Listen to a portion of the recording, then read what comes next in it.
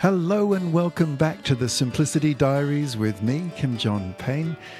Today I wanted to revisit a theme that came up recently in a conversation with a couple of parents to do with how to give a direction that kids both understand and will actually will follow through and listen to us when we give a direction. The first thing to understand about directions in my book is to know the difference between a direction and a request. And I cover this in the Soul of Discipline book, but it's come up many times since then, and I want to give a few illustrations about how this works. Today, many times when I'm just, in the supermarket, the library, airport, just around the neighborhood, I hear really well-meaning, kind, good parents giving their kids requests. It sounds something like, shall we all go home now? Or what about we get in the car? Or wouldn't it be nice if we all put our coats on? How about we?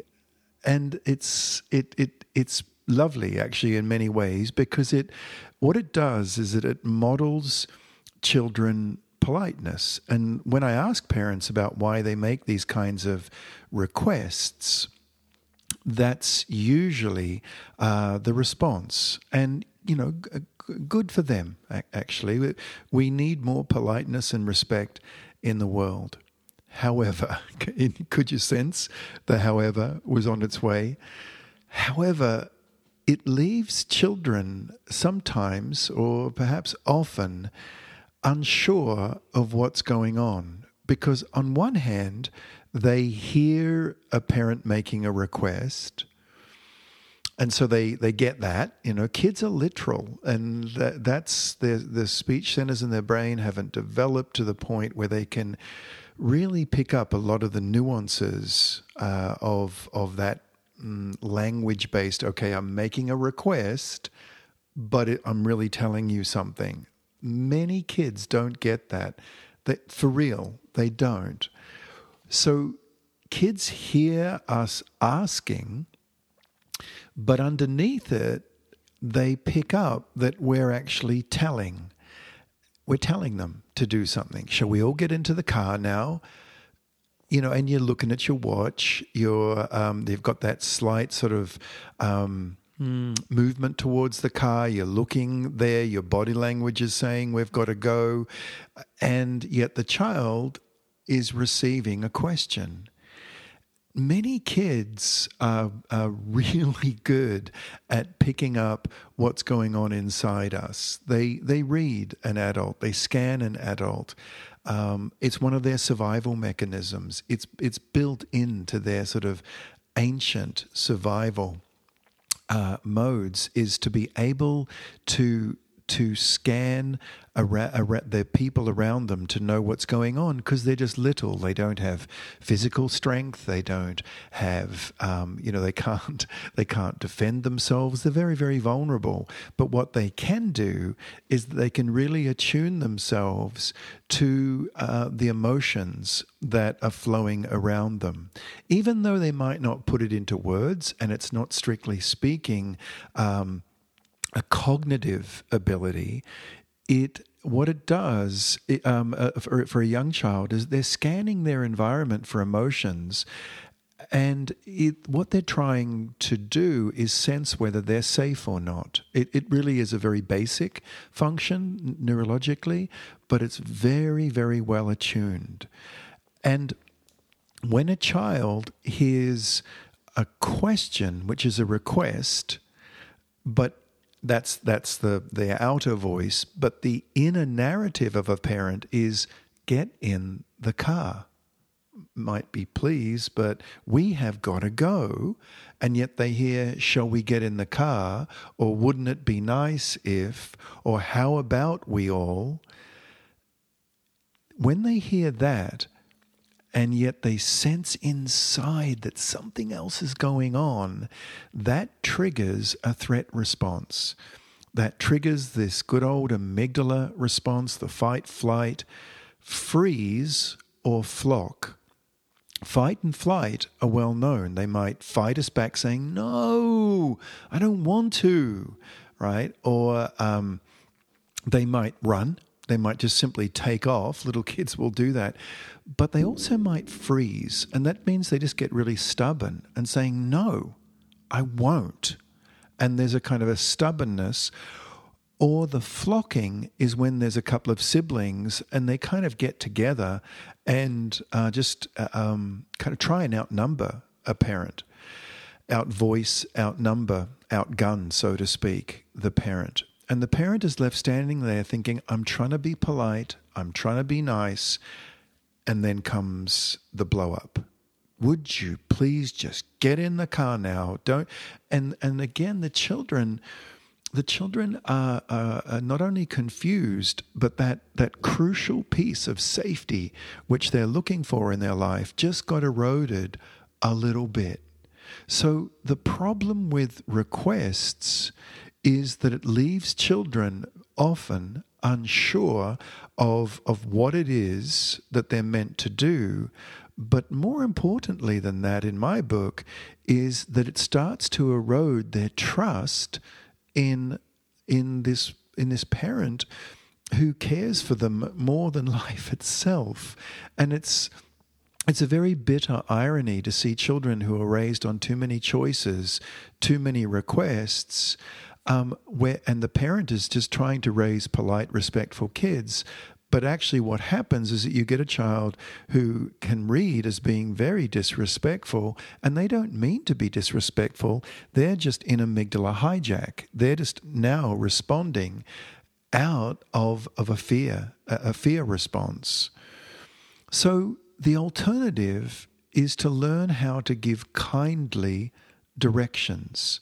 To be able to give a child a direction gives a child, well, a direction. Directions give direction. It gives a child a place to go, and it crucially matches the inside voice with the outside voice. Something like, now it's time to get in the car. What we can say that perfectly kindly, but there is definitely there a clarity that a child receives, a real clarity. Now it's time to get in the car. That kind of thing, we're all going to put our coats on now. This is a crucial part of having a child feel safe and secure. Now, here's one more thing, is that for younger children, up to about the age of 8 or 9, we optimize giving a direction or an instruction, right? Because instruction gives inner structure. Direction gives direction. Request leads to confusion. When we give a direction or an instruction to a child, particularly younger ones, actions should go first and words should go second. What I mean by this is that if we're asking children, if we're giving a child a direction, let's say to get ready to go outside, when we're at our best is when we go to wherever we keep a coat. Let's say we go to the closet, we get our coat out, we get the child's coat out, and we start to put our own coat on first. Right? So we slip our coat on, or we put our coat nearby us, and then we take the coat and we put it on the child, saying, now it's time to put our coats on. Because it's true, we're both doing it, we're both going outside, but what it's doing is, it's again to the brain science of this, it's firing a child's what's called mirror neurons, which basically translates out as imitation. One aspect of it is imitation. Children swim in a world of imitation, right? We know that if we're doing something that is purposeful, let's say we're washing the dishes or scrubbing the pans, they will very often, little ones will pull up their stool beside us and start helping. It's not particularly helpful, but it is awfully nice that they are, you can tell when something meaningful is happening by the fact that a young child will imitate it. They don't imitate senseless stuff, things we're not thinking about, things that aren't particularly ensouled or, really done well. But if we're concentrating on something, if we're creating something, doing something, then very often a child will imitate. Now, back in the 1990s, some professors at a university in Italy discovered, or they really crystallized research around this aspect of the brain called mirror neurons. Now, in these diaries, we've mentioned this a little before, but in this context, what happens is that if a child sees us, their mum or their dad, their caregiver, teacher, whoever it is, putting our coat on first, or indicating that this is what we're going to do, symbolizing it. It could be, now it's time to get in the car, right? But before that, we pick up the keys. The keys are the symbol, the car keys are the symbol of going to the car. It doesn't have to be we walk out to the car, but very often actually there's symbols of things, or there's the actual thing, right? Now it's time to set the table for dinner. But before we do that, we might get the tray out and put the glasses on like we always do. And that symbolizes to a child, but they also see it really practically, and they register the action.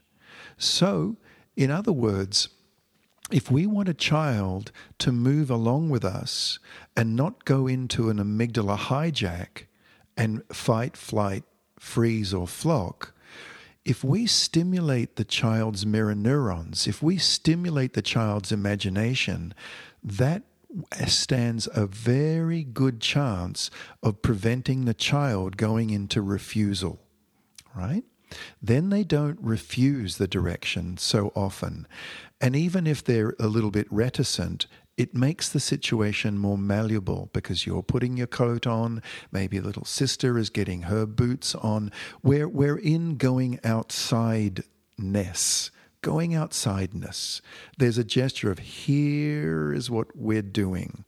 And we're not just saying it, we're doing it.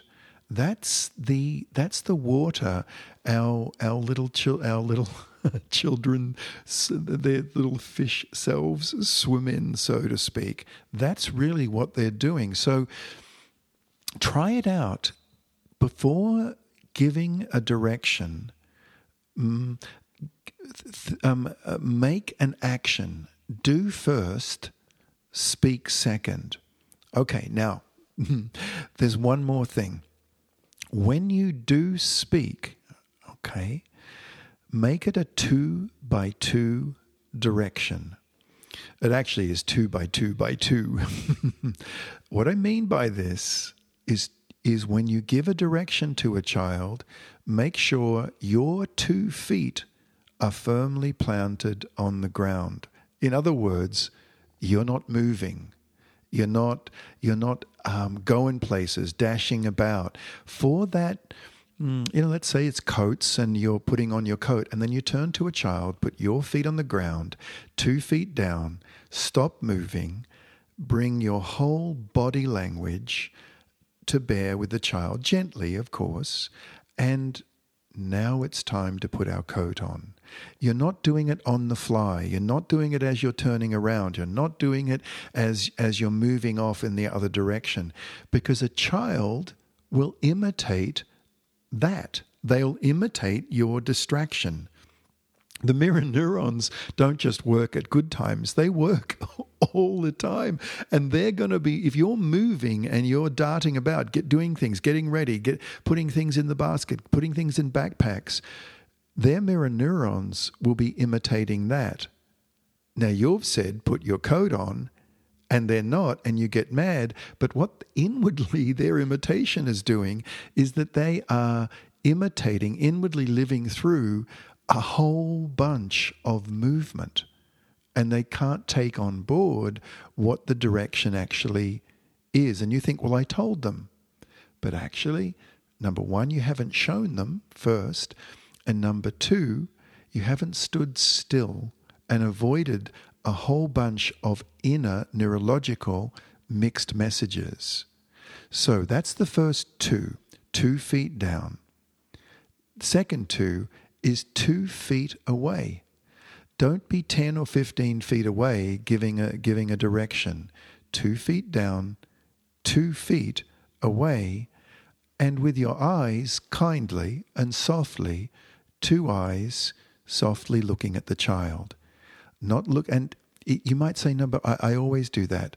And actually, think about it and check it out through the week, because so often we give directions to children and we're looking here and there, and our eyes will move in that one sentence in 3 or 4 directions, and a child knows that. They pick it up. They don't cognitively, intellectually know it, but they pick it up. So 2 feet down, 2 feet away, and 2 soft eyes looking at the child, 2 by 2 by 2. So rounding off now, if you want a child to creatively comply and just move along with the day, first of all, avoid requests. Really become aware this week of trying to dial back the number of requests you make and replace them with kindly instructions and directions. A request goes up often at the end of the sentence. Shall we all get into the car? It goes up. A direction is, now it's time to get in the car. It goes down at the end. I don't mean to be too sort of reductionistic about it, but a direction very often goes down at the end of the sentence, and a request goes up at the end, because it implies a question, a choice. That's number one.